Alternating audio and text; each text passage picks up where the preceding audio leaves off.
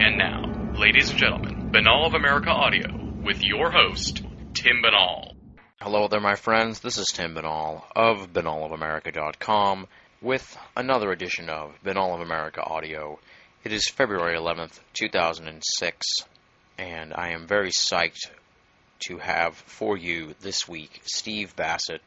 We sat down, we had a marathon conversation. Spanned over 3 hours. We're breaking it up into 2 weeks for you.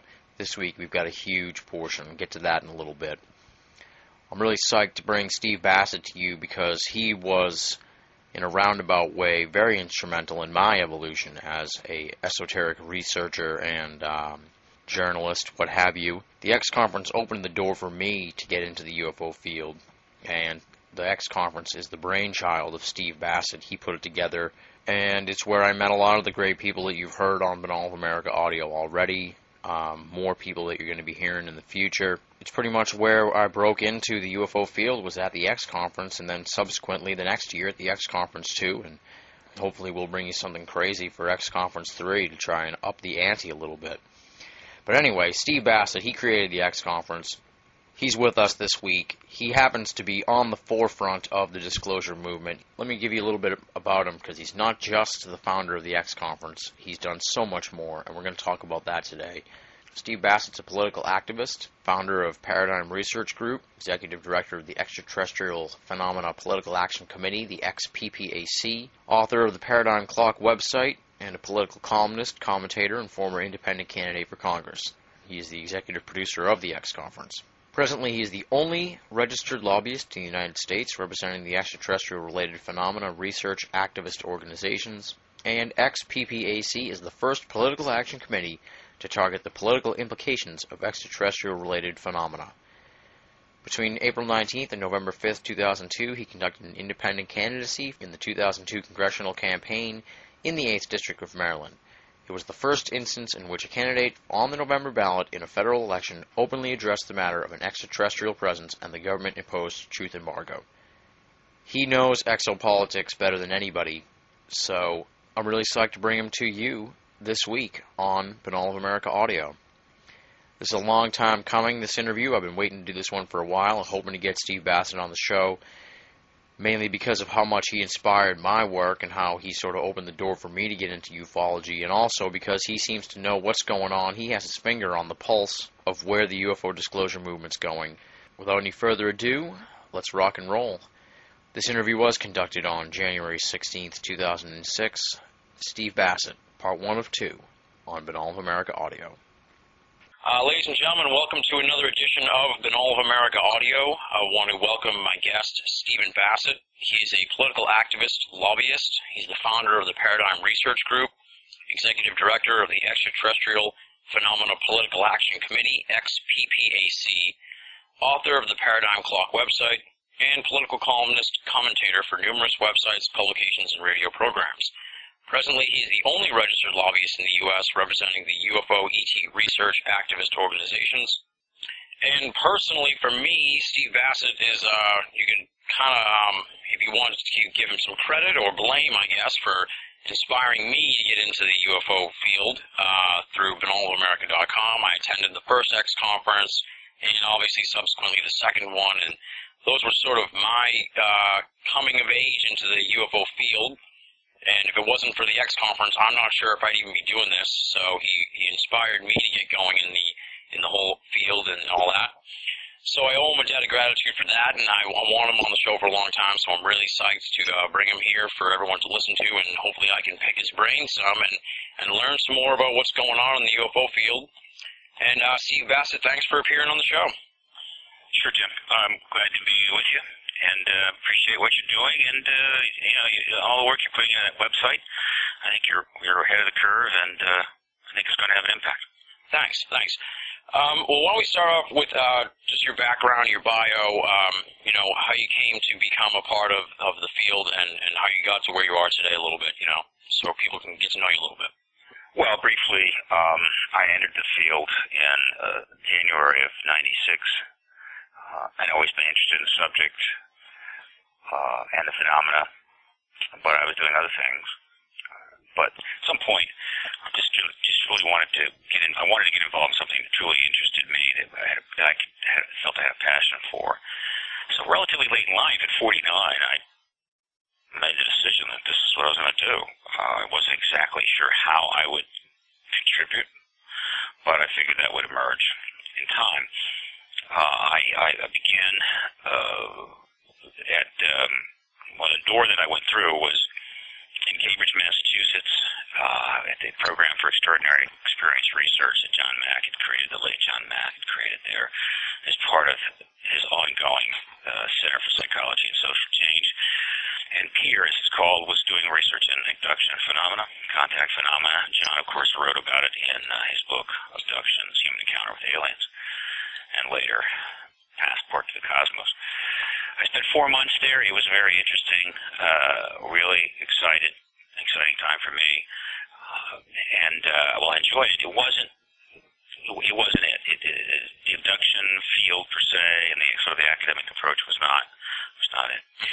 But I did figure out what it was, and it was in, I guess, late April, early May of mid-May of 1996. I was in the office there, and I was thinking through my life and my interests and so forth, and my background in Washington, D.C.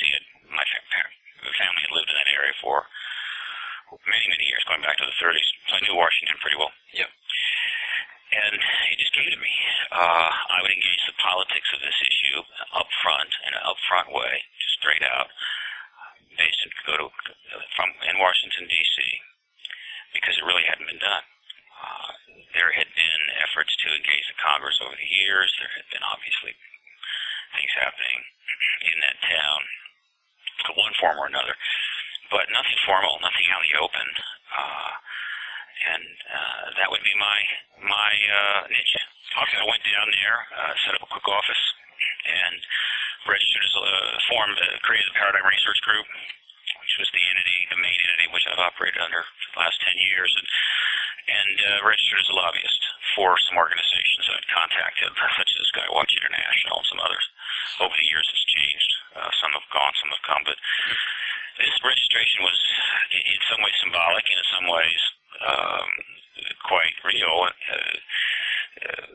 and important, because it was kind of an announcement. It was kind of a statement to the political media there and to the political operatives in town, of which there are legion, that this issue was part of the mix. It was real, and immediately I got attention for doing this. The political press track all the lobbying registrations, because they want to know who's lobbying for who and why and what's going on. This is news for them. Yeah. And I got interviewed by the Washington Post and others, and it began to attract attention. Okay, fine. That was a good beginning. And from there, given the resources I had, which were always limited, I did everything I could to put the issue in a legitimate, out in the open context, as if it were like any other issue, whether it be environmental problems or peace, education, what have you. And that eventually led me to create, a couple years later, the Extraterrestrial Phenomena Political Action Committee, XPAC, which was the first and still the only PAC that's devoted to the issue of the extraterrestrial-related phenomena. And I created a website for Paradigm Research Group. I created a website for XPAC. And at the Paradigm Research Group, I authored the Paradigm Clock, which was designed to sort of raise awareness of our progress towards a full disclosure or disclosure by the American government, the U.S. government, about the presence of these extraterrestrials. And so it was a political tool, certainly, aimed mostly at the media. And that resided at one website, XPAC, and another website. Then the next step was really to engage in the election side of this thing. And I saw saw the opportunity to maybe get on a ballot in the congressional race in 2002. The campaign was called Disclosure 2003. I had a feeling that Disclosure could take place in 2003. I thought it was another window of opportunity. And I was able to get on the ballot because of the hard work of a lot of volunteers who went and gathered like 5,000 signatures. And I was an independent candidate on the ballot with the Democrat and Republican candidates. I think the Republican candidate was Connie Morella, and the Democratic candidate who won was Christopher Van Hollen. It was the first time that we're aware in history that a congressional candidate on the November ballot was speaking in debate with these other candidates openly about the ET presence and the need to get these issues out. That had never happened. So again, this is the you can see how this is following a certain pattern. Yeah. And then after that, I founded the X Conference, which was held. The first one was held in 2004 in April, and the second was held in 2005 in April. And the X Conference stood for the first annual Exopolitics Expo, and that conference was in Washington. It was initially held during an election year, presidential election year, and it was intended in any way possible to bring the issue again to the attention of the political media, the Washington insiders, and so forth. So that has been, in a nutshell, my 10-year passage here. And the other thing I will mention very quickly is that one of the key aspects of this work is developing new language for people to understand what is going on. And in the political arena, we initially referred to the politics of UFOs. Eventually, though, I came to very strongly believe that the acronym UFO needed to be put to bed, retired, given a gold watch and a going away party, and told to go to Florida to a nice rest home and get out of our lives. Yeah. So the next concept was we merged the concept of disclosure. I think I certainly played a role in that. It was part of my websites going back to '96, and disclosure was developed as a specific term with a capital D, meaning the actual event, the day that the United States government announces and acknowledges this ET presence. Yeah. Then we had the politics of disclosure, the process of disclosure, and then in 2002, exopolitics was a term that emerged from the work of Alfred Weber. He's now based out of Vancouver, Canada, and I immediately embraced it. And exopolitics is the term now that refers to the whole shebang, the phenomena, the government's posture, the people's reaction, the process of disclosure, and eventually the post-disclosure issues and processes which will be taking up our time. So it is a political journey. It was all spent primarily in Washington. Eventually I started speaking around the country. I have spoken also out of the country in Italy. I hope to do more of that. And it's been a process of raising public awareness, political media awareness, congressional awareness. I've also engaged the executive branch to some degree. And there's so much more to be done. And the only real limitation to many projects and much more effort in this is simply funding, which has always been lacking, and hopefully that will change. Awesome, thanks. Well, that's quite a bio. Well, let me start with one of the first points I wanted to make, and this was just concerning the Paradigm Research Group, and I was listening to your keynote address from the first X conference, and you'd said that one of the things the Paradigm Research Group has been trying to do for many years is to show respect, acknowledgement, and raise the level of self-image in this field. And by the field, you mean ufology.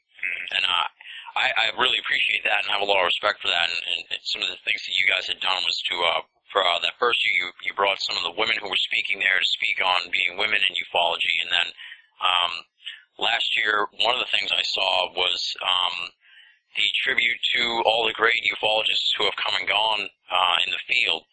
So maybe you can speak a little bit to what Paradigm Research Group is, that aspect of that of your organization that aims to sort of like raise up ufology and give it a sense of culture. Well, this is a very important aspect of the work of Paradigm Research Group, which is the Paradigm Research Group, the principal organization in Mainland. Its role has been to support the field. That's the way I viewed it. It turns out that the principal way that that's happening is political process, trying to get political resolution, but it's not limited to that. It's trying to assist the field in any way that it can. It's not a research organization, oddly enough. It's the Paradigm Research Group. The group, in that case, refers to the organizations that it tries to assist, which include research organizations, but also activist organizations. So it's kind of a facilitator, a bridge, a catalyst, that type of thing. And one of the very important but somewhat complex concepts that I've tried to develop and bring awareness to is that this issue is special in some ways, as opposed to any number of other activist and advocacy movements, processes that we're familiar with. And that unlike any other issue, and I include that even the women's right to vote and segregation, in America, the government, for pretty clear reasons, began an extremely comprehensive and expensive effort to control, suppress, and contain the matter of the extraterrestrial presence and the public engagement with that issue going back to the 40s. They piggybacked it on the Cold War efforts, using the same structures that were built to deal with the Soviet Union and the emerging Cold War, which included the National Security Agency and the CIA and the National Security Act. They ran the gamut of activities that we often think of in terms of dealing with foreign nations and foreign counterintelligence. They ran that same concept with the American people itself. And what they did a lot of things, but the way I like to describe it is that they created an intellectual ghetto. Now, this is something that governments have been doing and empires have been doing for thousands of years. If something needs to be contained, one way that you do it, one way is to simply kill everybody, right? So if there's an element within your society that you don't like, you just kill everybody, and then you don't have to worry about it. And that was not uncommon either you go back far enough. But that's something that doesn't work so well now, though the Nazis gave it a shot. The idea is you take the people, or maybe even the idea, and you create it, you assign it to what amounts to a ghetto. Sometimes it's a physical ghetto, and you build real walls around it, and you force the people to stay in there. Or an intellectual ghetto, where you ridicule the concept, you associate it with things which attract ridicule, and then you build walls, so essentially build walls around the ideas and the people. In this case, the walls would be made of ridicule, of shame, embarrassment, and frequently we refer to the ridicule curtain. And so that process began very early. It really got underway, I think, after the Robertson panel, which was held in, I think the Robertson panel was 52, I believe, 52, 53, early 53, if I'm not mistaken. Formal program to intellectually ghettoize all things UFO. And they proceeded with that for the next 5 decades. And one of the ways that they did it, and one of the key aspects of this, is they needed a symbol. They needed a metaphor, or a symbol, something that they could focus the ridicule on, that would be kind of the conduit, and then associate everyone and everything else with that. And it ended up being the acronym UFO. UFO ended up being the term, which is now virtually universally known. In other words, if you were to grab 2,000 people off the streets of the United States and ask them, do you know what UFO means? Yeah. You virtually get a 99+ response on that, which is very powerful. There's not many things that if you were to ask 2,000 people, do you know who Al Gore is? You wouldn't get a response that high. So the name recognition is extremely high, which is important and relevant on many levels.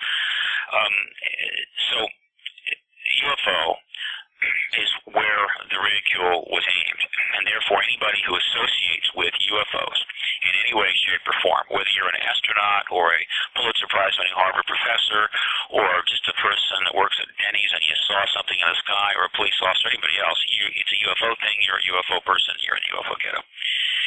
And the effect of this was extremely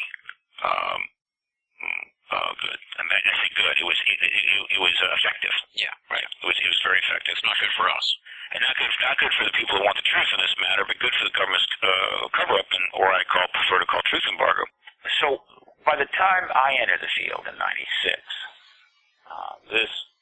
this intellectual ghetto was well established, and the effect is multifaceted. First of all, the people inside the ghetto, which again, the walls are not brick and mortar, but essentially what we call a ridicule curtain. Yeah. They suffer a lot. It affects their lives. It puts pressure on their families and relationships. It cuts them off from funding because the universities and the research grants are not available. Foundations won't touch them. So they have to operate in their own money until they run out, and then what they do, I don't know. And it's not comfortable there. And then there's a high level of frustration. You feel withdrawn. You feel cut off. And before you know it, you start turning on the people in there with you. Yeah. You can't take on the government. The government has got you contained, and so you turn on each other. You blame each other for failure to advance this, and you hyper react to their mistakes, and it gets unpleasant in there. So it was clear to me when I entered the field that there was a lot of damage being done to these people, and the field was suffering because of that. So several things.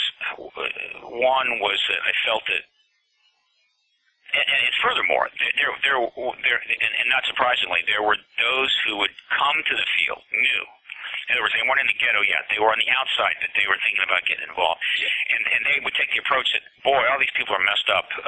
If we could just get rid of them, right? If they would just go away, if we could just kind of purify the ghetto, then the curtains, wall of ridicule would come down, and the government would embrace us with open arms. And so they'd come in with this approach, and it's not an approach that I embrace. I think it's the wrong one, and I think it just does more damage. So I felt that, one, we need to pull people together to the extent possible, and we need to acknowledge them. In other words, they're not going to get any medals of freedom from the president. They're not going to get any Nobel Prizes. They're not getting Pulitzer Prizes for their writing. So we need to acknowledge ourselves. We need to provide acknowledgement as much as possible. And there were others that did this, of course. Yeah. But I tried to elevate it to a little higher level and take in more aspects of the work, the PRG awards, the Courage in Politics, Courage in Journalism, all the thing, that kind of stuff. So the awards that were given at the X conference, and the statement that PRG is trying to acknowledge these people is part of the process of counteracting this ghettoization of the issue and buck people up so that they're more able to eventually pierce that ridicule wall, which is essentially in their minds. In other words, whether you're on the inside or the outside, the ridicule curtain is in your mind. If you accept its presence and you react to it as a legitimate barrier, then in fact you will have to deal with that. On the other hand, you can just tear it down in your mind and say, I'm just not going to accept that I'm in this ghetto. I'm going to act as if it isn't there, and make it so. So that was part of the issue. Then the second thing that I've been doing lately, in fact, I've talked about this. I'm going to be writing about this shortly. Articles will go out to a number of publications. Is hopefully beginning the process in which the acronym UFO is retired. It's put away. And I recently presented at one conference, and I discussed the fact that I believe that the era of UFO, the era of the acronym, the era of the concept of the unidentified flying object and all that meant, went from 1947 to 1991, and that was it. It was over. 44 years. And in 91, when the Cold War ended, it made it possible for a lot more inside-type people, government people, many retired, to start to discussing in one level of openness or another what they had seen and heard and done. And so that witness emergence really began to drive, though it wasn't clear initially in the early 90s. It became clear. The exopolitical process, which didn't get named such until 2000, but in fact the era of exopolitics really starts to get going in the end of 91. And so the mantle was passed. And so the message I'm going to be getting out, and you're going to be hearing and seeing a lot more of this from me and from PRG, is that the UFO thing needs to be put away, and we need to be talking about extraterrestrials and their interaction with the government, if in fact that was the case, their intentions. What evidence do we have for their intentions, their craft, their propulsion, the implications of all this, and of course the disclosure process? How are we going to get it forward? How is it going to happen? And the whole idea of, has anybody seen another, quote, UFO? It's just irrelevant. Yeah, simply irrelevant. We have all the sighting cases we could ever want. They're in the thousands. They're in the archives of the researchers all over the world. We don't need any more. 5 people are welcome to go out and film them, videotape them, write up the sightings, interview the people, whatever. They can do that, but we already have more than enough.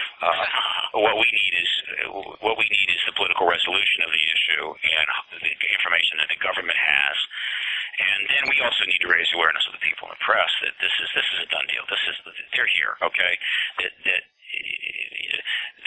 you can include that in a whole range of things. Are the Arctic and the Antarctic ice caps melting? Yeah, they are. Do we have some ozone holes in the sky? Yes, we do. Is there a war in Iraq? Yeah, as a matter of fact. Is there still racism in America? Yeah. Are there extraterrestrials here? Yeah.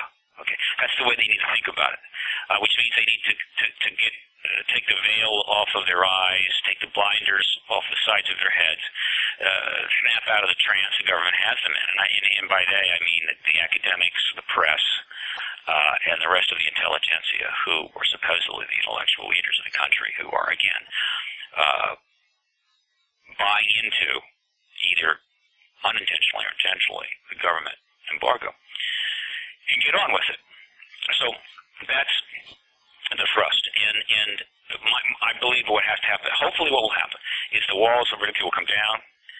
The people that have been doing this work, how best they can, sometimes crudely, rough around the edges, will start getting acknowledged from the mainstream culture, and that they will not be shut out, but rather very significantly included in the whole disclosure process and the post-disclosure world, and that they will interact and work with some of the mainstream people who will emerge very quickly to say, yeah, I knew it all along, but I couldn't say anything because, I just like my job and my tenure or whatever. And there'll be some sort of an historical transition here that is fair and honest, as opposed to being duplicitous and corrupt.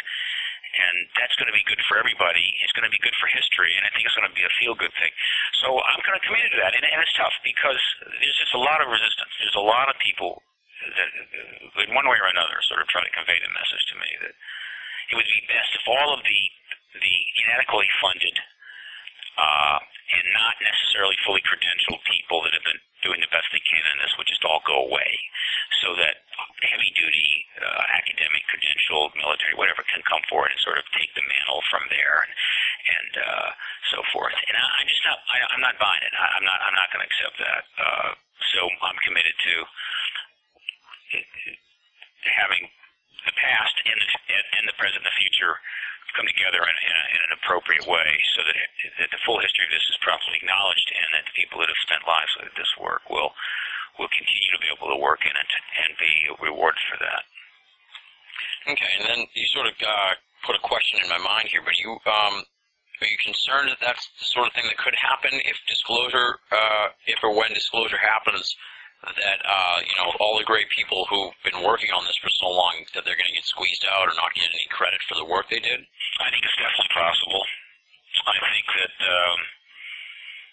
this event, remember, is the most important secular event in human history is about to happen. It's the most profound transition the human race has ever gone through. so the forces that will come to bear will be great and mighty. And obviously we know that in our society, as any society, there are very powerful organizations, very powerful people, very wealthy people who have the ability to move very quickly and take advantage of those things which are happening around them. And I know that the day after disclosure, the government holds this press conference, which I anticipate, and it can happen at any time, and says, yeah, we do have vehicles, we do have bodies, there have been engagements, there is ET presence here, and we're going to be able to tell you this now, we can't tell you everything, and type of thing. The day after that, huge corporations are going to be moving aggressively to capture the post-paradigm world. Universities will immediately move to engage the issue and will start beating the drum about how they always knew about it, but they just couldn't say anything because they just wanted to. They wanted to go along with the government's embargo for national security reasons, and hotshot professors will emerge and become immediate experts on all things extraterrestrial. And they will, think tanks will be created with big money from powerful people, and they will try to capture and own the post-paradigm and post-disclosure world, and they will view all of the work and the books and the efforts of the citizen science and citizen political movement prior to disclosure as an impediment to their ability to capture the new paradigm.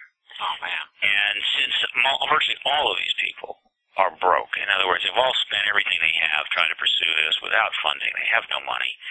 What organizations they have are shaky and if anything, going away. Many have already gone away, like NICAP. They are vulnerable to this kind of suppression. And American people in particular, and I think this will be translated globally, will be so excited and so focused on this new profound information and all that it means that they won't be paying much attention to that and may not even realize that the people that carried all the heavy water, carried all the water and did the heavy lifting, are suddenly just being erased in a way from the issue by powerful entities who may attempt to apply old paradigm concepts and morality and ethics to the new paradigm world and just basically take the same old nonsense they've been pushing for hundreds of years and just take it right into the next world in a sense and do the same old stuff, only do it with niftier technology and on a galactic scale or on a more cosmic scale, which would be a disaster for the human race. Yeah. There are people that want to take war into space. They want to take weapons into space. They want to engage the ETs and kick their butt and the whole 9 yards, which, who knows? Maybe there's a validity to that, but they have no interest in debating that publicly. In other words, they're going to do all this, but it'll also be secret. And so what characterizes this transition is that increasingly there are people in the know who have power and influence who are planning their secret engagement of the new world. And so it's the same old stuff and invariably leads us into trouble. So one of the reasons, I think, that the researchers and the activists of the pre-paradigm and pre-disclosure period are viewed as a threat is that they have a lot of information which might make it more difficult for powerful people and powerful organizations to spin the post-disclosure world, and rewrite history in a way so that it suits their purposes. Yeah. And one reason to make sure that all of as much of the previous work is acknowledged and introduced and kept going is to help the people establish a counter response to all this, so that they can have some input as to, are we going to go to war with ETs? Are we going to put nuclear weapons on the moon? Or are we going to, view the galaxy as the illogical extension of manifest destiny? Yeah. Which is pretty ridiculous, and yet there are people that think this way. I swear to goodness there are. So you can see the kinds of things that are at stake here. I mean, it's really massive. Yeah. So that's the utilitarian reason behind my concerns about acknowledgement and transition. Oh, definitely, yeah. I totally see where you're coming from, and that's something I thought of, too, is what's going to happen to all the old guard when things go down. Now, you obviously, we were talking about you were a lobbyist on the UFO issue, or for UFO groups. You still are, okay. Oh, yeah. Now, the general public, and I honestly, only vaguely have an idea of what a lobbyist actually does. So what goes into being a lobbyist for the UFO issue? What kind of stuff are you doing? Is it like forming the PRG and the XPPAC, that type of stuff is what you're doing as a lobbyist, or in general? It's all lobbying. The American people have a very skewed and distorted view about advocacy, and that's intentional. The powers that be, the elite organizations and so forth, have gone to some effort to confuse the people about advocacy, because by and large they don't want them to advocate. They just don't want them to do that. They want them to keep their mouth shut, vote for them, right? Buy their products, and pay their taxes, and keep their mouth shut. They don't want them to advocate. But of course they can't just say that, because they have constitutional rights to advocate. Yeah. And if you said something like that publicly, someone would think that you were against the Constitution. So what they do is they just sort of pollute the whole advocacy concept with misinformation, which they do about a lot of things, including extraterrestrial phenomena and much else. Misinformation, disinformation. This is the essence of propaganda, but at a higher level than even I think the Nazis had, because the Cold War really honed, both Soviet Union and the United States honed intelligence and counterintelligence skills to a fine edge, and still use those tools. So what people have to understand is this, that this is an incredibly complex world, and they elect representatives to Washington to try and create policy which will produce the best possible world and a country for us. The issues that they have to deal with are legion. Scores upon scores upon scores of issues. Yeah. Typical member of the House or Senate is capable of maybe focusing on 3 or 4 tops with any depth. And that's given their staff and the Library of Congress, which is at their disposal. But the fact is that while some might think the budgets of the Congress and Senate, or the House Representatives and the Senate are too big, it's too big. The fact is they're not that large, and the staff and the ability they have to, quote, do research or be on top of the issues that is marginal. Yeah. Now, you want to increase their staff by 50-fold? Maybe.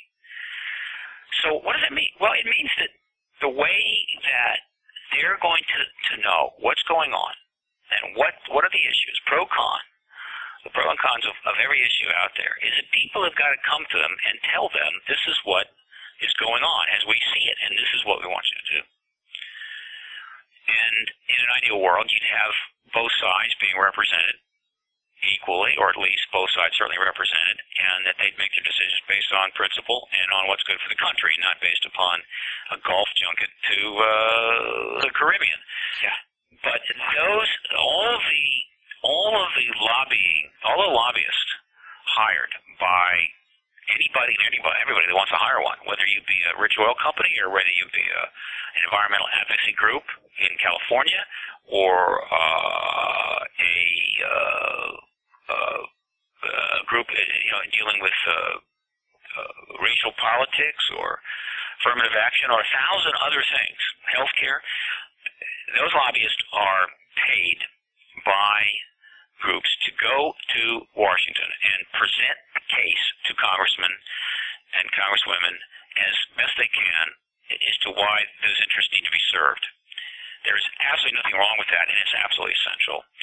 Say you've got 1 million farmers who have a real problem with the prices of their commodities and the foreign trade practices. What are they going to do? Are all million of them going to go to Washington and wander around, collaring people and saying, "Hi, I'm Farmer Joe"? They have to hire somebody to represent them. And so what do they hire? They hire a lobbyist. Anybody that they, and whether you call them that or not, if they hire somebody to go to Washington and try to get these issues across, that's a lobbyist by definition. And in fact, you have to register as a lobbyist. You can't come in and say, "Oh, I'm just an advocate," right? No, you have to register under the lobbying law. So lobbyists are absolutely critical to the ability of issues by the scores to be presented to our government so that decisions can be made that actually make sense. The fact that there are corrupt lobbyists or those who try to buy people up, so what? There's corrupt mayors. Are we going to do away with mayors? There's corrupt governors. Are we going to no longer have governors of states? Ridiculous. So, there are lobbyists. But the problem is that the public has been fed disinformation about this, that they actually sort of think that lobbyists are bad, and therefore they think, "Oh no, we don't want to get together and hire lobbyists because they're bad." Yeah.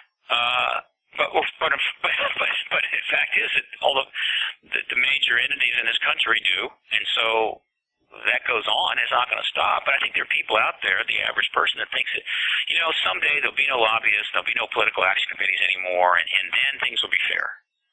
And somehow the government will figure out the right thing to do without information, just sort of intuit it from the ether. And so this is all ridiculous, but it's very effective for serving the interests of the powerful and influential, and very effective in disempowering the average people and their concerns. And the people have bought it. American people have bought a lot of baloney in the last 30 years, which is why the country, I believe, is going to hell.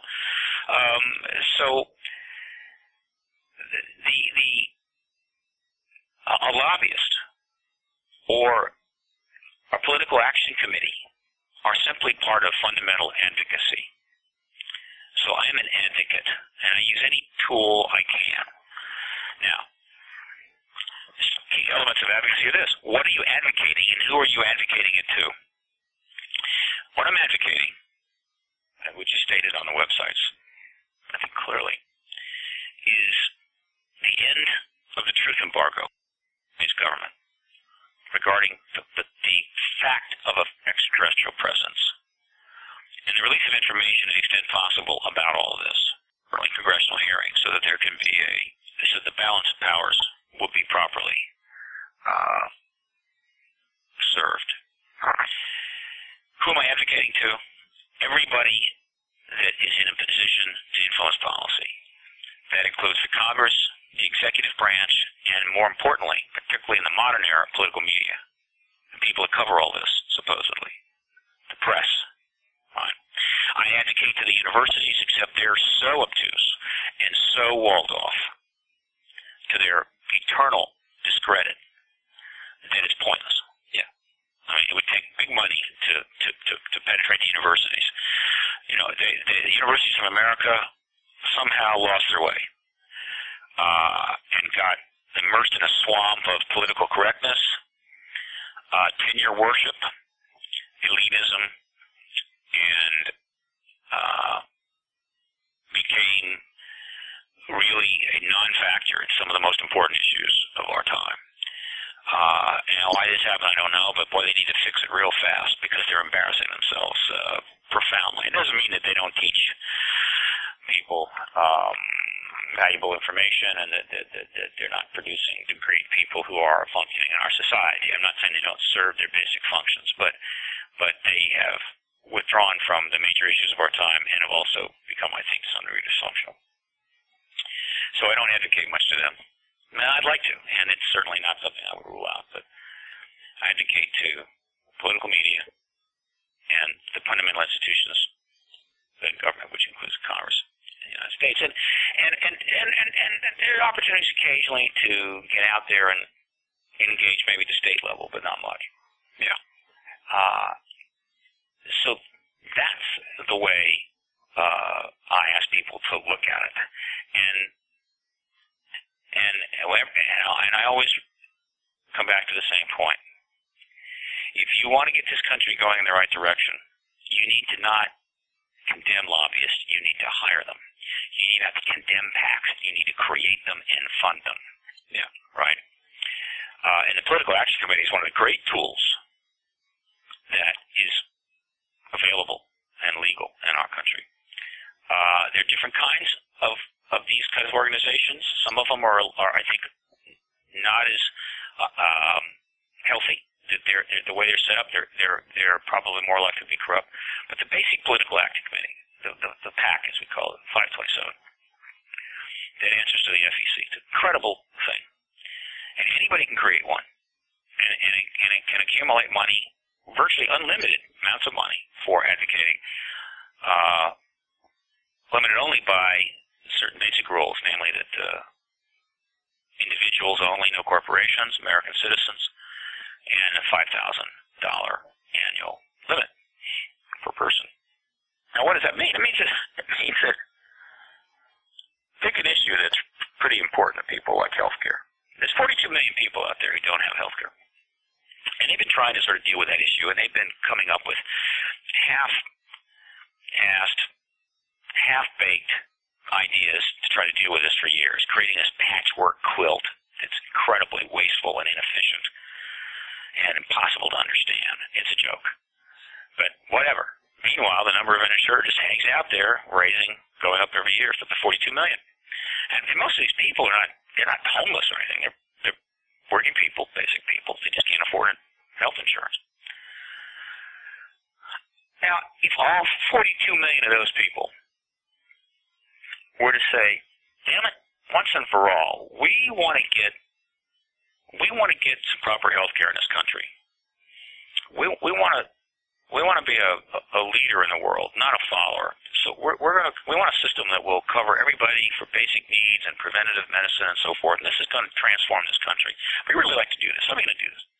You got to advocate for it. You got to put pressure on the Congress. Well, how can we do that? Well, you form a political action committee. Yeah, but you need money. Oh yeah, okay. Tell you what. Every single person that doesn't have medical insurance coverage, put $5 in the PAC tomorrow. Just write the check, send it out. That's about that's a Happy Meal and a couple of sodas at the McDonald's. Yeah. $5. Every single one of the 42 million people that are insured can afford $5. Now, that means that PAC, call it the Uninsured of America PAC, right? Yeah.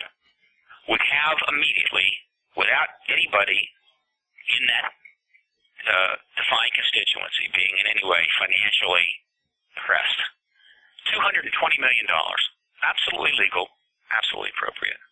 $220 million. And the medically uninsured PAC would immediately become a 2,000-pound gorilla, and I guarantee you it would have impact in Washington. Its phone calls would be returned, and it would be getting its point across. But these 42 million people don't believe they can do that. They think it's even wrong to do that. They continue to simply go along with the propaganda. They do not collectively work together. They do not advocate. They do not put their money behind their issue. And so these policies are then made by pharmaceutical companies that have dozens of PACs and hundreds of lobbyists and spend hundreds of millions of dollars advocating. And they always get their way. And the people who are part of that power group get nothing. Well, what can I say? It's true about medical insurance. It's true about extraterrestrial phenomena. If the people in this country want the truth, they could fund the X-PAC to the tune of $100 million tomorrow. If every single person in this country, based on just the low-end statistics, low-end analyses that we've done, who's had a contact experience, which we think on the conservative side is 2%, which translates to 4 million people. Every person has had a contact experience. Were to say, I want to get to the bottom of this, put $10 in X-PAC, it would have approximately $60 million from just the 2%, which represents 6 million people. Yeah. It would have $60 million. And X-PAC would be a major force in Washington, D.C., and the whole issue of disclosure would probably be resolved in no time. They won't do it.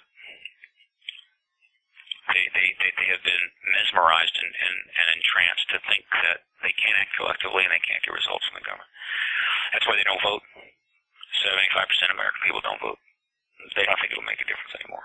They've abandoned their social contract. They're abandoning their rights and their powers. And then but they still are consternated and upset when those who do advocate for policies take the country into directions which are appalling to them. And they get angry and upset. But they don't advocate, they don't act collectively, they don't vote.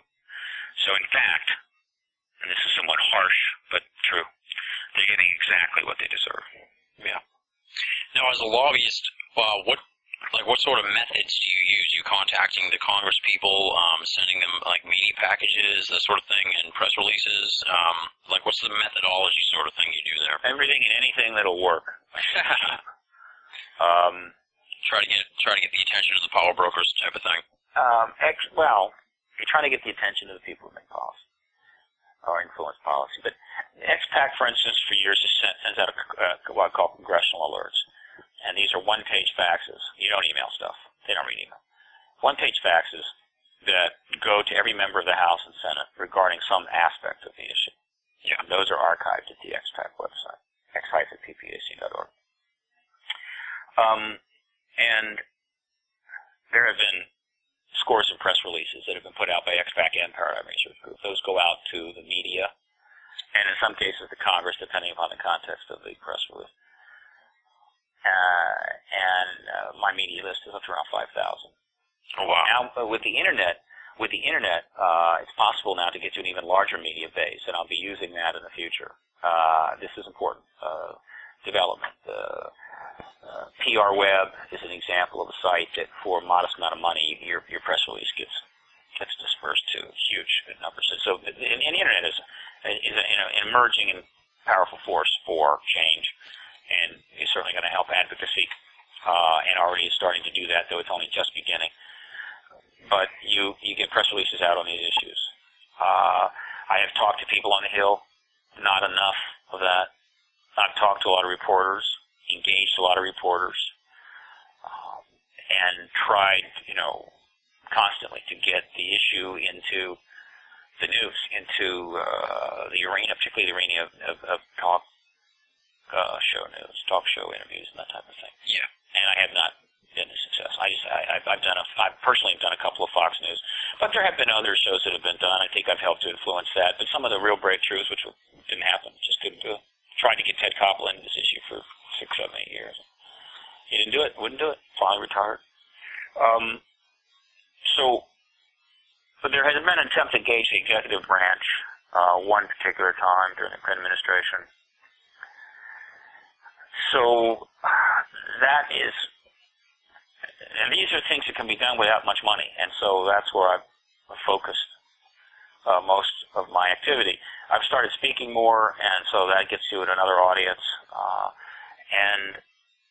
You build a mail list, have mail lists, and you get things out that way. And so raising the public awareness is certainly part of advocacy, the educational part of it. Certainly done what I could do there, but there's so much more that can be done. I mean, believe me, I could name 20 projects that could be done if the money was there to do them.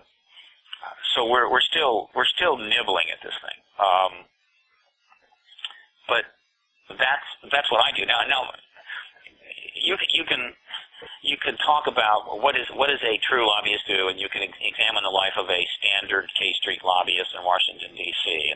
and they have and they're paid $80,000 or $100,000 a year, sometimes millions, and they have they develop important connections and insider connections, and they get in touch with these people, and then they arrange to get a meeting with a member of the House, and they'll sit down and they'll pitch them on what's going on with that organization, and they have like an influence circle there, and there's quid pro quos and favors that are passed around and that kind of stuff, and these firms operate in that way, and there are books about that, but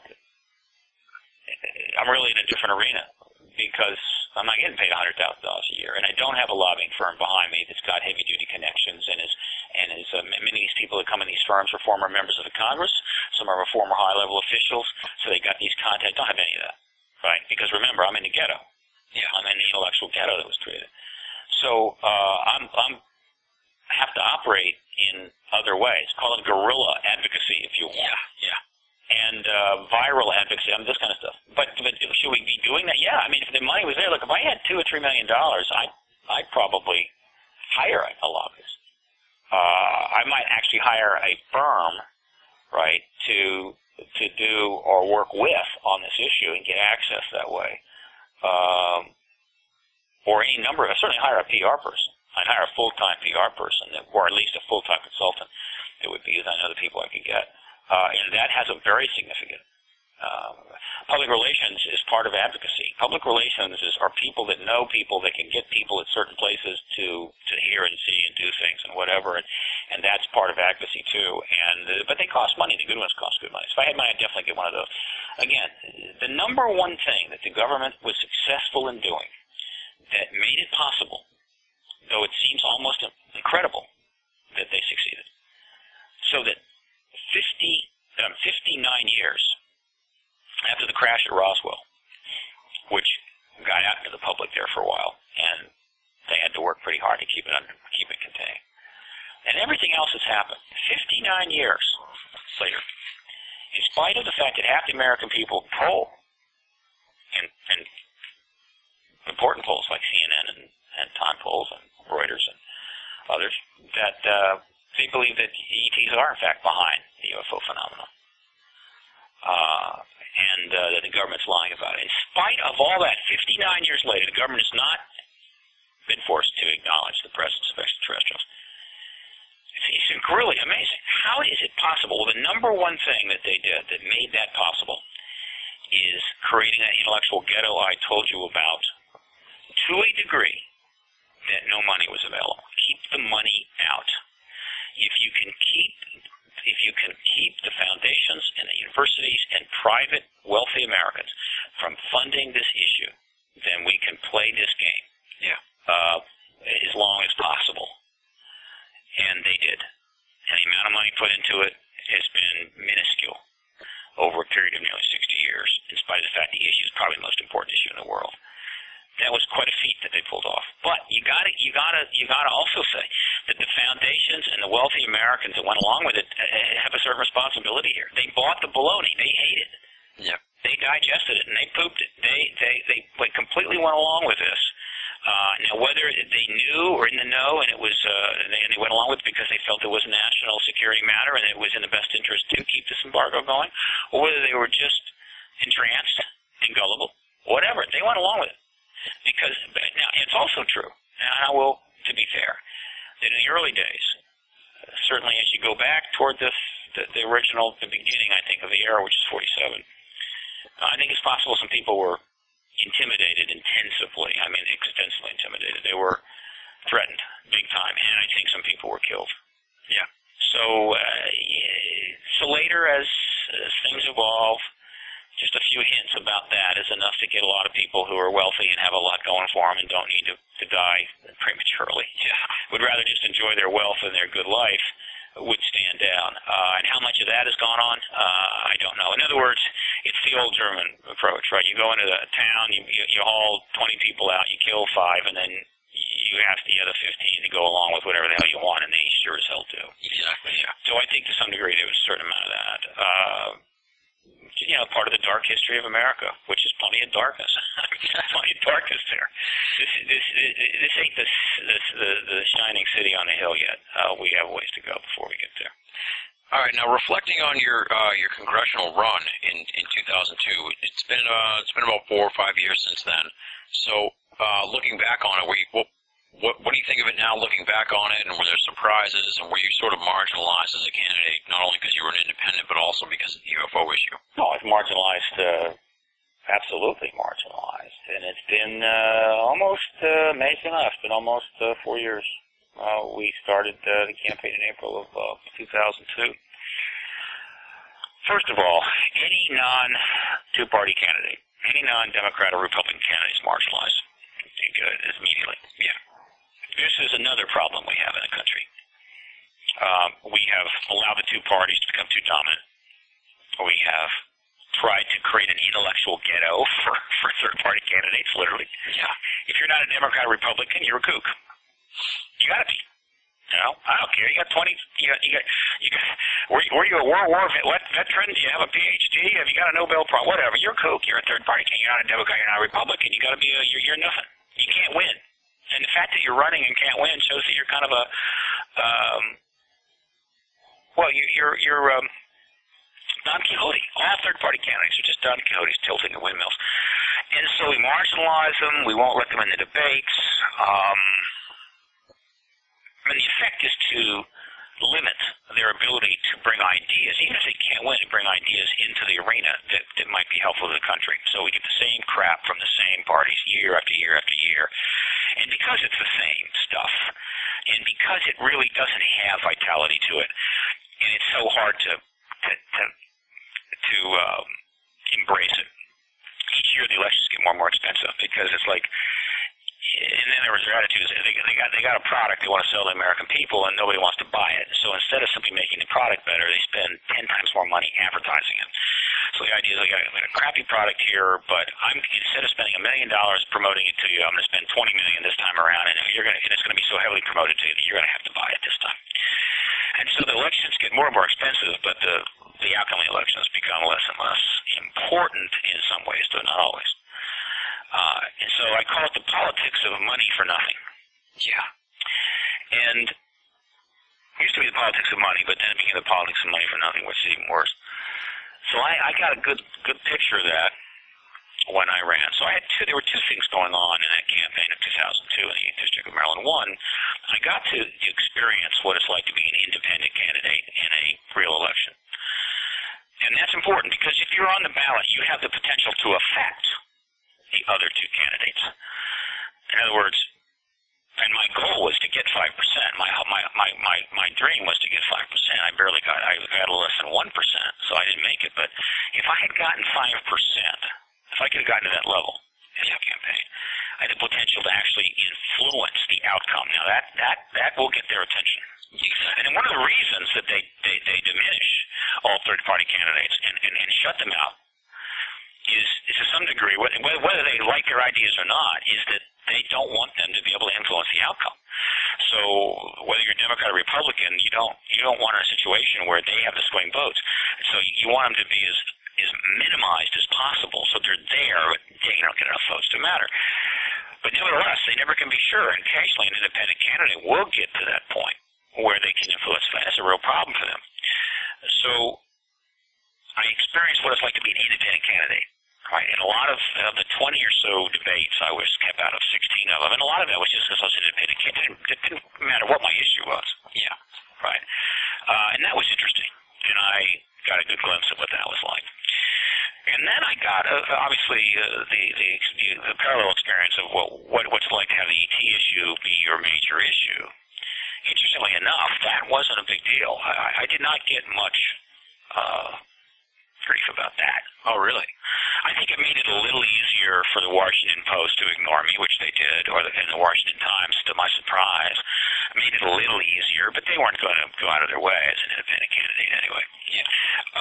I think the ET issue, occasionally a third-party candidate will have an intriguing issue that will capture the attention of human interest.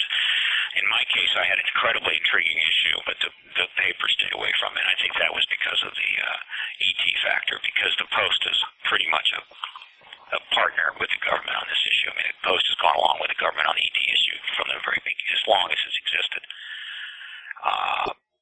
And they need to be asked about that. Someone needs to really get into why did you do that? Bob, Ben, Kay, right, Sally, why'd you do that? I'm sure their answer would be, I have no idea what you're talking about. But I experienced that, and it was great. It was great to know what it's like firsthand. And I'm able to speak to that when asked. Would I do it again? No. The only way I'm going to run ever again for Congress will be if I can win. And the only way that's ever going to happen if disclosure takes place and my work gets elevated to a national level. And people say, well, look, why don't you run? and it would be a party candidate, and take the issue into the Congress and be representative to that issue. So one of the things that people forget is that the members of Congress are not just there to, represent their every women need, meaning, you're my district, you're my representative from my congressional district, and I want you there, and, everything that I need, you're going to take care of it.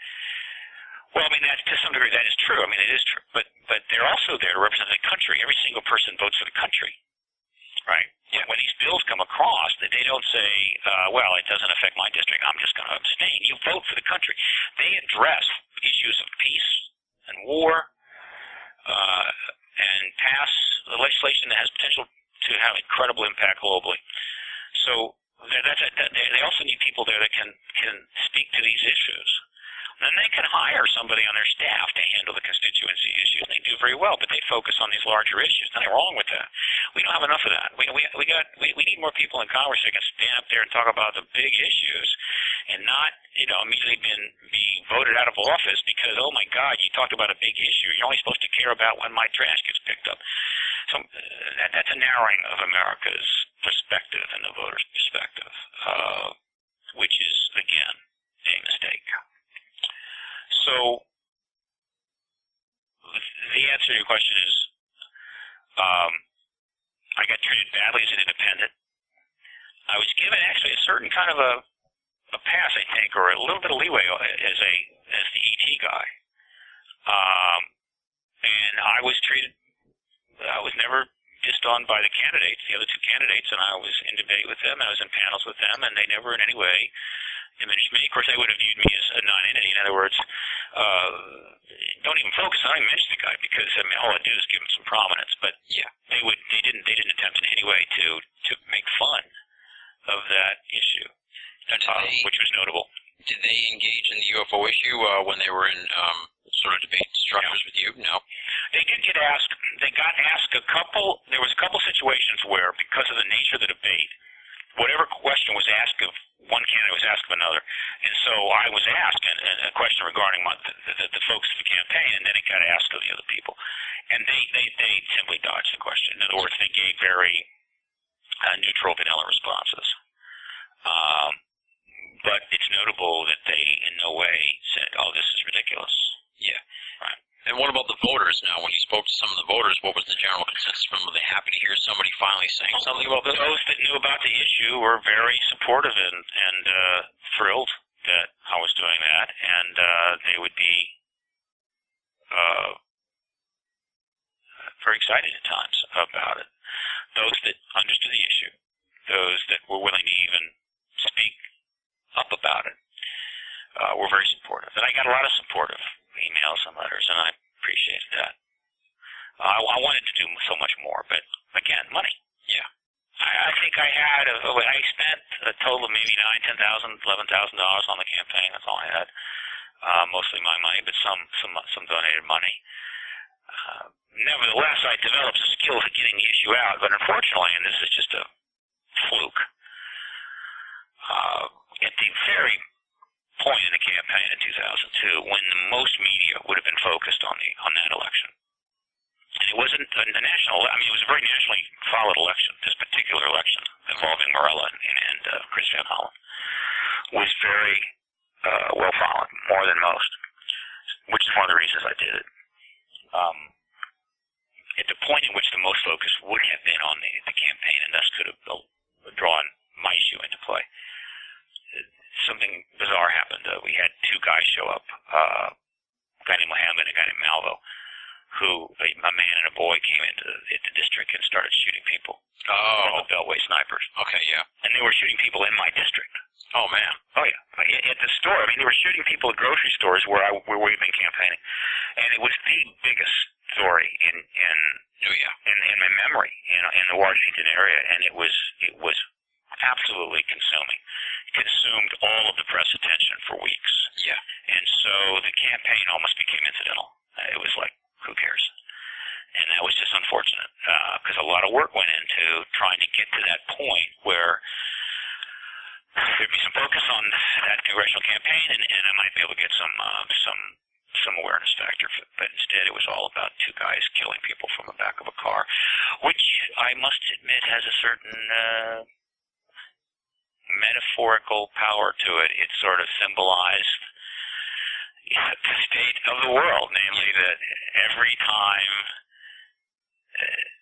there's an opportunity to focus the world's attention, the people's attention on important issues that could improve their lot, somebody blows something up, somebody starts a war, somebody kills somebody. This happens all the time. So it was a microcosm of that. And I have a certain appreciation for that. I mean, we operate in the real world. We suffer the real world's vagaries, and I'm no exception.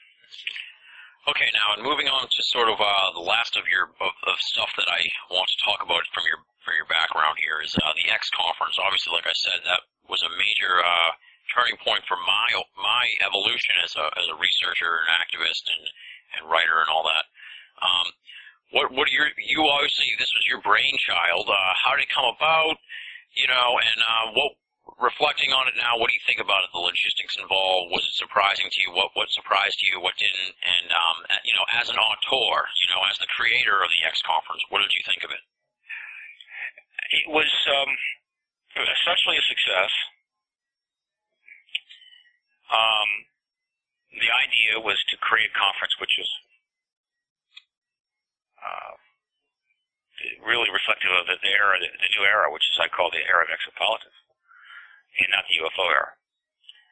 Conference that was de-emphasized phenomenology. There'd be some there, but really it was a backseat to documents and government stuff and government posture and cover up an embargo and witnesses and that kind of thing.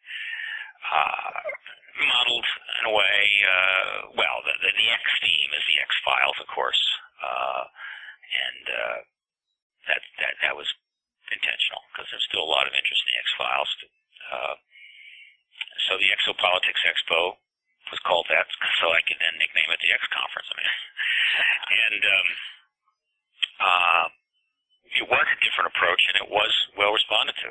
We had, given that Washington has not had much experience with substantial conferences of this type, even UFO conferences. And it's a conservative area. I mean, conservative not necessarily politically, but conservative in people's choices about what they do with their time. It's not the Bay Area of San Francisco, let me tell you. Yeah. Washington D.C. So we had a good turnout, though. We had about I get the numbers right. 550 paid and 650, I think total, or 650 paid and 750, I can't remember. So we had a strong turnout. We had the presentations were fine. People loved it. People were very moved by the conference. And I was very pleased with that. But again, getting back to the ghetto thing, because there was no money, I had to essentially bootstrap the conference with nothing but a credit card. I compensated for lack of money through labor. I mean, I put 1,000 hours, maybe more, maybe 1,400 hours into this conference. Oh, yeah. I was paid nothing for that, and then the conference lost $20,000. Oh, man. First time around, it just didn't get enough. We needed another 150 people to break even, which would have been a lot to ask, but so I take responsibility for that. But the point is that it just almost destroyed me. I was wiped out, plus physically, and then financially wiped out. This is ghetto stuff, right? In other words, you literally have to make bricks without straw. Yeah. Over and over and over again. But nevertheless, I made another attempt at it for the next year, and starting with even less money. And was able to pull off a second conference. Not as many attended. It was down around, I think it was like 450, 350, 450, 350 paid, 450. Still plenty of energy, well received, and about half the speakers were brand new or new to the conference, and yeah, so it went well. And it was sad, but they lost $20,000 too, in spite of the fact that it had been redesigned. So the effect of that was literally to flatten me financially, and so I've been recovering from that for some time, and I'm still very much in need of funding. So now the third X conference is hanging in suspension. It's going to take a minimum of $55,000 to conduct the third conference. because there are certain things that have to be cleaned up from the first two. Yeah. And I will not attempt to bootstrap the third one. It's simply too much, and I can't physically get to it. So it's the next conference, a perfect example. And this has all been repeated before. I mean, believe me, I'm not unique here. I mean, throughout the 60-year history of this, nearly 60, people have tried everything they could, whether it's getting a book published or having a conference or anything else, and they have to do it with less. They have to do it. They have to be creative, what have you. And they always pay a price. And that's the result of operating within the intellectual ghetto that the government created. And I ran up against it there. But nevertheless, I'm glad that it was done, and I want to keep it going. I hope that I get lucky here and I get a major backer that will come in for minimum 55 so that the conference can be run. And I think the third time around it may be financially successful so that it will create what amounts to a self-sustaining franchise for this conference. It will be held in Washington. I don't want to hold it anywhere else. It needs to be held in Washington. This is where the power center is. This is where policy is made. This is where this information needs to be injected. It's like an injection of a vaccine or something. So some of them have to be injected in a certain part of your body, otherwise they don't work. So this is where the information needs to be injected in Washington, D.C., not L.A., not San Francisco. So the game plan is to do that. And the conference is was filmed, and all the presentations are available through Lost Arts Media at lostartsmedia.com. Yep. People can buy those presentations on tape. They can also buy sets and what have you, and that's important. More and more we're able to do that, and there are just hundreds and hundreds and hundreds of lectures now that are on DVDs and tapes. Yeah. So to that extent, the history of this era, and a lot of the people involved are documented, recorded on the huge numbers of tapes. This is, again, in many cases, particularly mine, and the people that are filming are not being paid. They're doing it simply as a service and maybe make a few dollars selling them later. So, again, it's very much a citizen grassroots thing, and it has been since 47. But it's no longer enough. Citizens grassroots, that's all fine and dandy, but the civil rights movement, every major movement still's got to get big time in order to affect change at a national level, big stuff. You just simply can't. Grassroots. The grassroots is good to a point, then you've got to get bigger and more elaborate organizations and funding in to complete the process of social change. This has yet happened, not yet happened in this field, which is why today, if you were to contact the United States government and ask them, what is your position on extraterrestrial phenomena, they would say, we no longer investigate such phenomena, and we do not believe that there's any threat to the United States. Which is remarkable, but still their position has been for decades. What's remarkable about this is that their formal position, when asked, never denies the presence of extraterrestrials.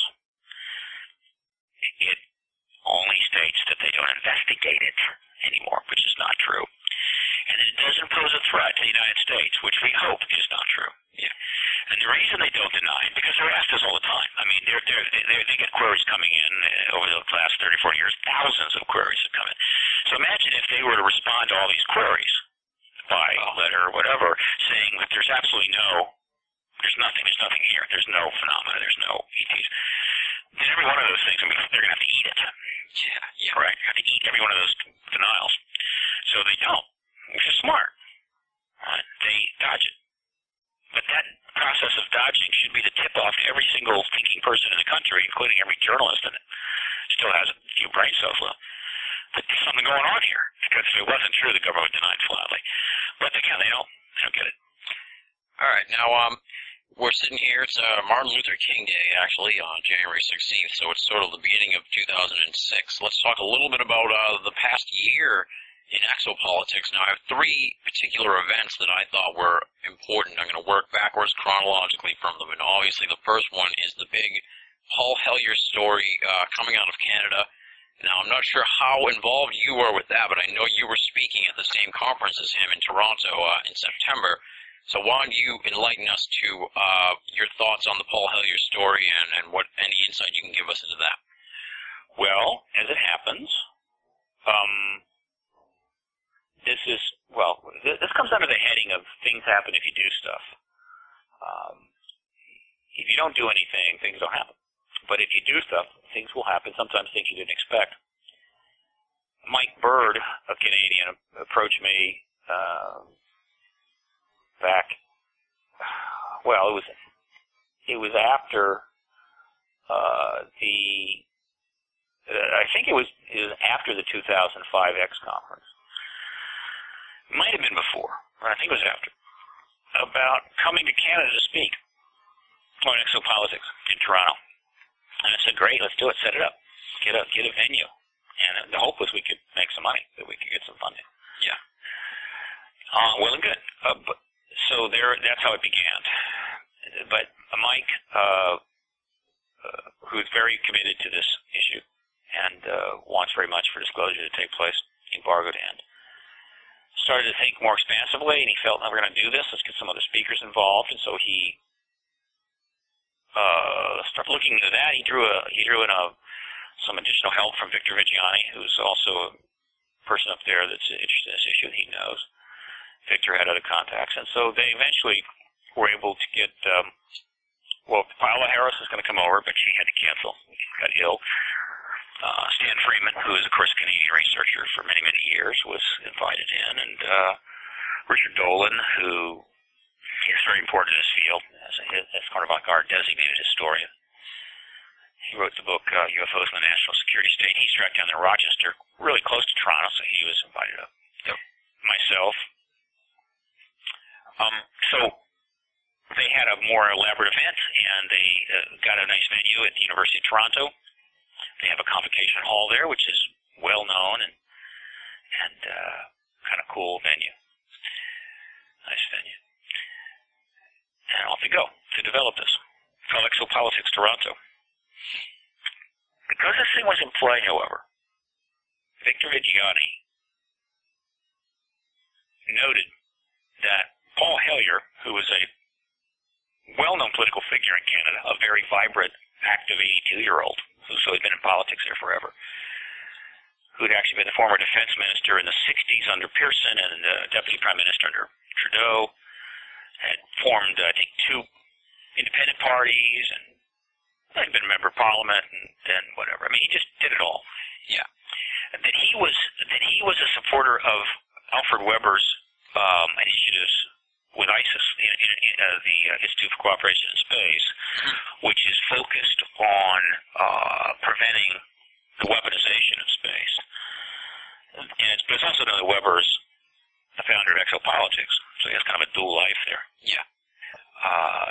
That Hellyer had endorsed, I think he produced an endorsement for his book, Exopolitics. So there had been some contact between Weber and Hellyer. So he was sort of engaged, somewhat engaged. So Viggiani approached him and said, would you like to speak at this conference, this symposium? And he demurred at first, then made the decision, I think very deliberately, to in fact present. He had been getting himself up to speed on the issues and reading some books and what have you, and so, lo and behold, it come to pass that Paul Hellyer presented for 30 minutes at the Exopolitics Symposium, and because that was announced, and they put out quite a few press releases, it really attracted the press up there. The press in Canada is less constrained than the press down here, either because they're not in the trance, or because they've not been, their organizations at the publishing level, the ownership level, have not been co-opted by the government. Which is to say the United States government's reach does not extend to Canadian press at this time. So they had no problems interviewing Hellyer, and he was getting called in interviews, and there were articles and papers all over Canada, which is nice to know that there's a country nearby where that takes place, and in case you finally get fed up with what's happening down here. So that attracted a lot of attention. And I was up there. I gave the keynote. Right after he spoke, I followed him. We spoke later at the press conference, and I've got his contact information. I've been in touch with him. And what's more important is that he didn't back down. He continued to take interviews. He was on MSNBC. Yep. He was interviewed by Tucker Carlson, of all people. Yeah. He did a Fox News International. And will do more, I think. At the point, during all this, he was getting married, oddly enough, interesting enough, at 82, getting married. And then the elections were called in Canada. The government was dissolved. So he has been preoccupied with some other things, but I think it's clear that he's committed. He's going to follow this through. Yeah. And so Hellyer is now a player, and with any luck, we'll get him down here to speak of some things and perhaps get him more involved with the press down here. And that's one of my jobs. That's one of my principal projects for this year is Hellyer, development of the Hellyer's engagement of the issue and getting it into play. The other thing is that around all of this is developing now what I would consider a relatively substantive disclosure process now in Canada. We wanted a disclosure process to develop in Canada for some time, and I talked about it. Other organizations have talked about that. And there have been some attempts to sort of get it going, and it kind of bubbled around, but now I think it's really underway. So there's a early disclosure movement in Canada, and it's coming from multiple directions. It's coming from Alfred Weber's ISIS, Institute of Cooperation in Space, and his other project, Peace of Space. Yeah. He's approached in conjunction with the Disclosure Project out of Virginia. Here's Stephen Greer's operation. Yep. The Canadian Senate to hold hearings. He's approached the government on the concept of a decade of contact. He's also approaching the UN. And others are doing things to engage the Canadian government, including during this time of election, which will be soon, I think about 7 days. And I don't know to what extent the issue has been raised in the elections. I encourage them to do it. I encourage, for instance, how you hold a press conference. Don't know if that's happened. I'm out in the West Coast right now. I'm a little removed from this. I'm not in a position to simply go to Canada and cause trouble. So I don't know, but it's been mentioned once or twice. It would be nice if it could get really in there. It would be very significant if it became a part of this congressional, not the Canadian election. However, the parliamentary process up there is much different than ours, as most people know. They call an election and they hold it in a couple of months. They don't spend $1 billion promoting every candidate, and they actually have this power change without throwing unbelievable amounts of money down the drain. The parliamentary system appeals to me greatly. If we were to switch to it in this country, I wouldn't complain. But whatever, it just doesn't. It happens over very quickly, so it's hard. There's not enough time without a lot of advanced preparation. This was fairly much of a sudden thing to get into a parliamentary election process like that. So it may not, but still, it's important. So that is the situation regarding Canada and Hellyer.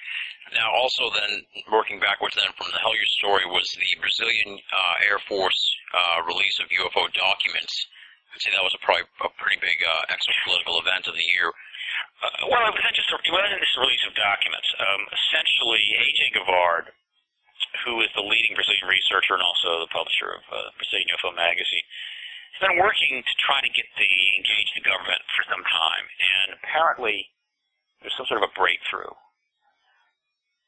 And so with absolute certainty, the Minister of Defense of Brazil, and this is another now Minister of Defense that has taken a step, current as opposed to former, with the sign-off of the Minister of Defense, the Air Force sort of got in bed with the UFO research organizations there, of which Gavard was a principal member.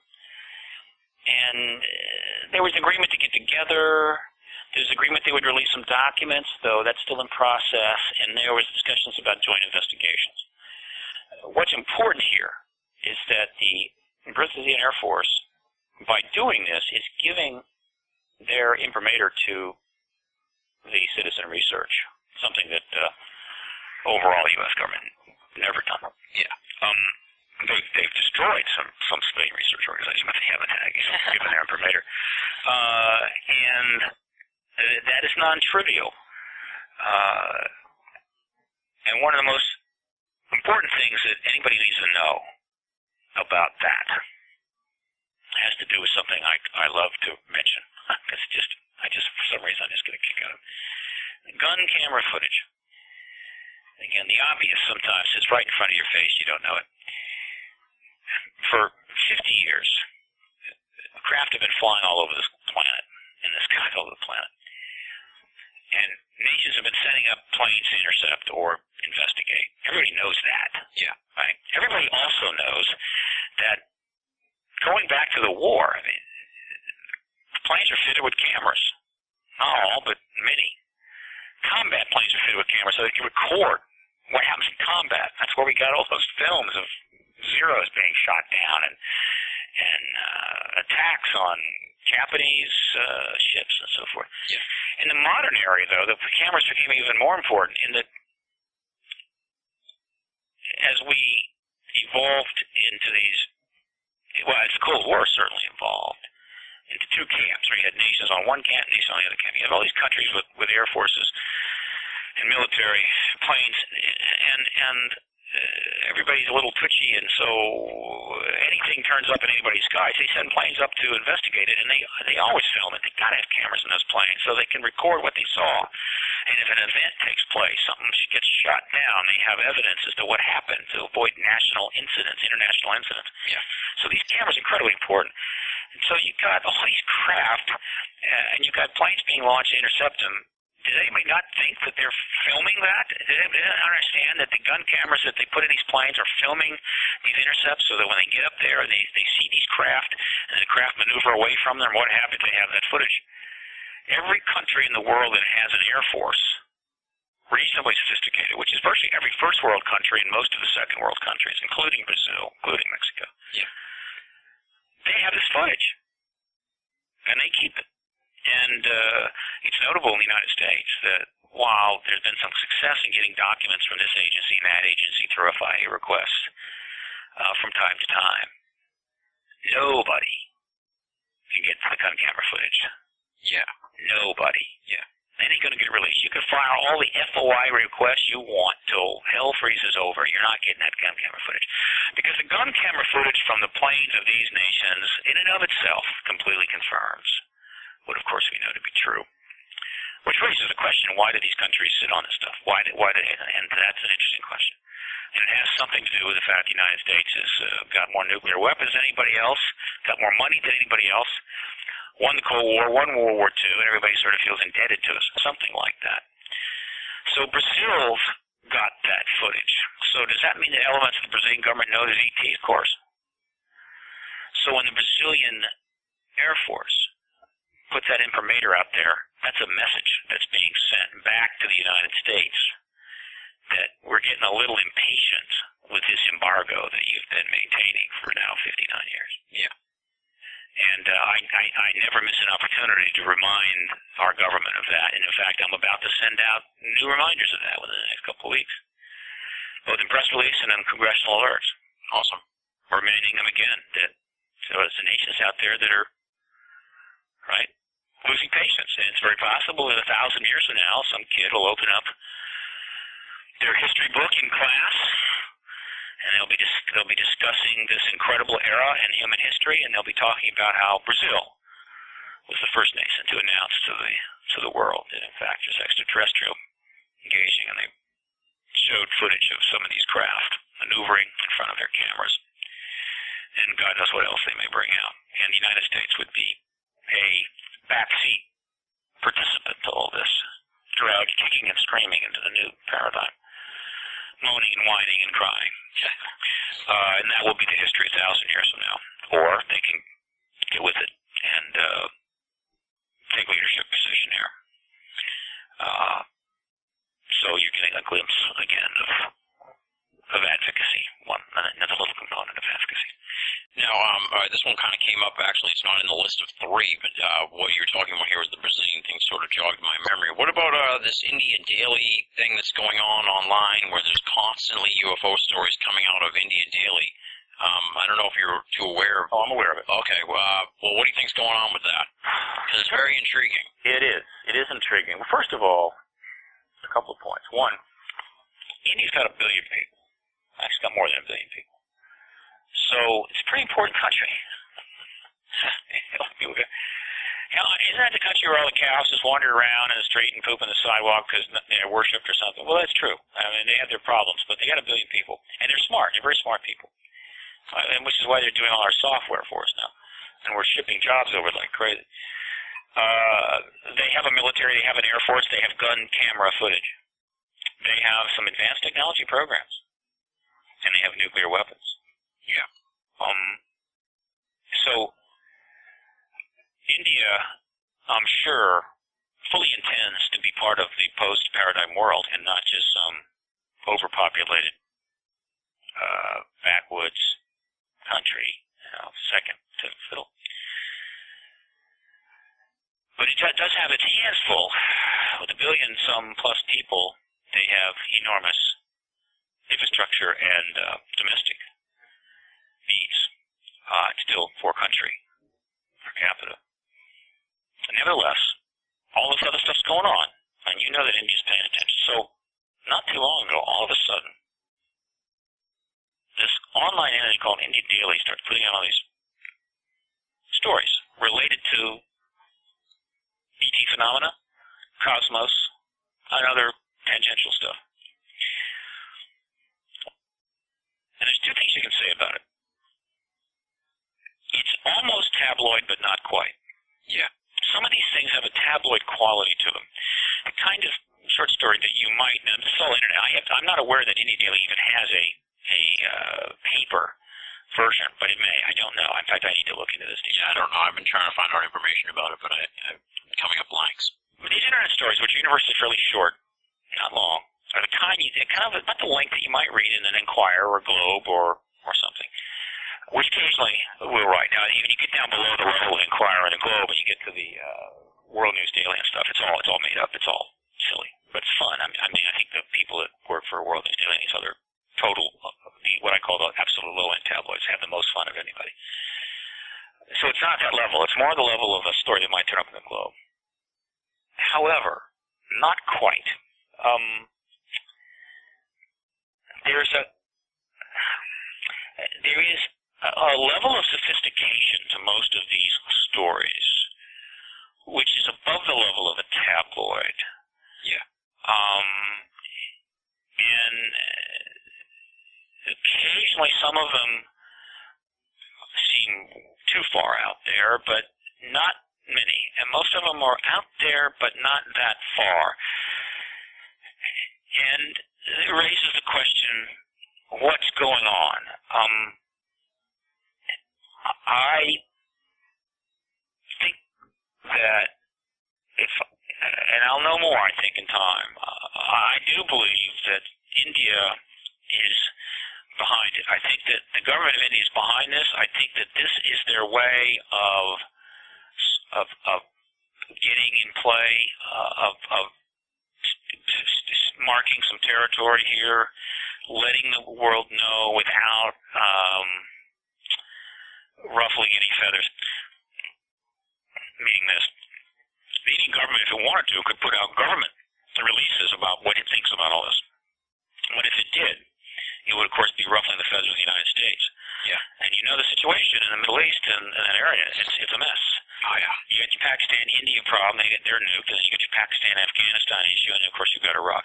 So, and India's got a lot of other problems, and it desperately needs lots of money from us. So for the government to start putting out very provocative releases of any kind, indicating India knows anything about anything, could create political problems short term for them. So what I think they've done is authorized that's interesting information, provocative, possibly some info in there, but also some stuff that points to things that they are working on or know about, is being released in a kind of quasi tabloid fashion through an internet entity like this India Daily, in a way of letting us know, the U.S. know that, we're not totally, how would you say, out of the game here. here, and we're not completely willing to be utterly silent about this. It's like a little message. That's kind of the way I see it right now. And I enjoy them. They're kind of cool, and I hope they keep doing them. And at some point, I have them all. I'm going to collect them, and I'm going to review them all kind of in a group. But again, I think it points to very possible development there within India, which is not surprising. I mean, they're 1/6 of the world's people. Yeah. That does it for this week's edition of Banal of America Audio. Big thanks to Steve Bassett for appearing on the show. He'll be back next week. We're going to talk about the ABC UFO Peter Jennings special that aired last February. We're going to talk about what some of the big 2006 exopolitics stories may be, and we're going to talk about, in depth, the roadblocks to disclosure, the various scenarios that many people paint as to why disclosure cannot or will not happen. Steve tackles them head on, one by one, and gives us his perspective on why disclosure is possible and will happen. And all that is next week on Banal of America Audio, February 18th, 2006. Be there or be square. I want to thank Leslie and Chiron and R. Lee of banalofamerica.com. They produce the columns at banalofamerica.com. If you haven't checked them out yet, you're missing out. They're producing some top-notch stuff. I hope you check that out. Those are at banalofamerica.com, weekly columns. Also, my weekly columns, Banal Report. I track esoteric radio like it's my job. Feature articles, satire. You will laugh. I'm telling you, you will laugh when you see these pictures in the hot news section. Check those out at banalofamerica.com. If you're a frequent banalofamerica.com visitor, click the PayPal button. Throw some money in the bucket. Someone did last week. Big thanks to you, sir. You know who you are. Thank you very much. Now that the first guy has gotten out of the way, what do you say? You want to be the second, the third, the fourth. Start throwing some money in the bucket. Click the PayPal button. It would make my day. Help keep Banal of America Audio and banalofamerica.com up and running. We would really appreciate it. And now that I got the plug out of the way for banalofamerica.com, I want to thank all you great listeners out there for checking out the show, for downloading the show, sending me the emails, posting it on the message boards and the blogs. Totally appreciate it. I'm so happy to hear from many of the listeners who are sending me emails saying, oh, I love this interview, I love it with this guy, or the one from a couple weeks ago was really good, or I just found the interviews and I really liked one from, back in September or something. I'm getting a lot of those emails, so people are slowly but surely discovering the esoteric insanity that is Banal of America Audio. Big thanks to all you great listeners out there. If you haven't checked out the archive, we've got tons of episodes now. Enough to keep you busy through the weekend. If you're snowed in or working out at the gym, download them, put them on your iPod, bring them to wherever you're going to go, long road trip, whatever. There's tons for you to dive into there at banalofamerica.com. Thank you for listening. Thanks for checking us out. Come on back next week so we can wrap up the conversation with Steve Bassett. 2006, big exopolitical stories, what might be on the horizon. We take a tour around the globe, various countries, what they may do in regards to disclosure, and of course the roadblocks to disclosure. What are they?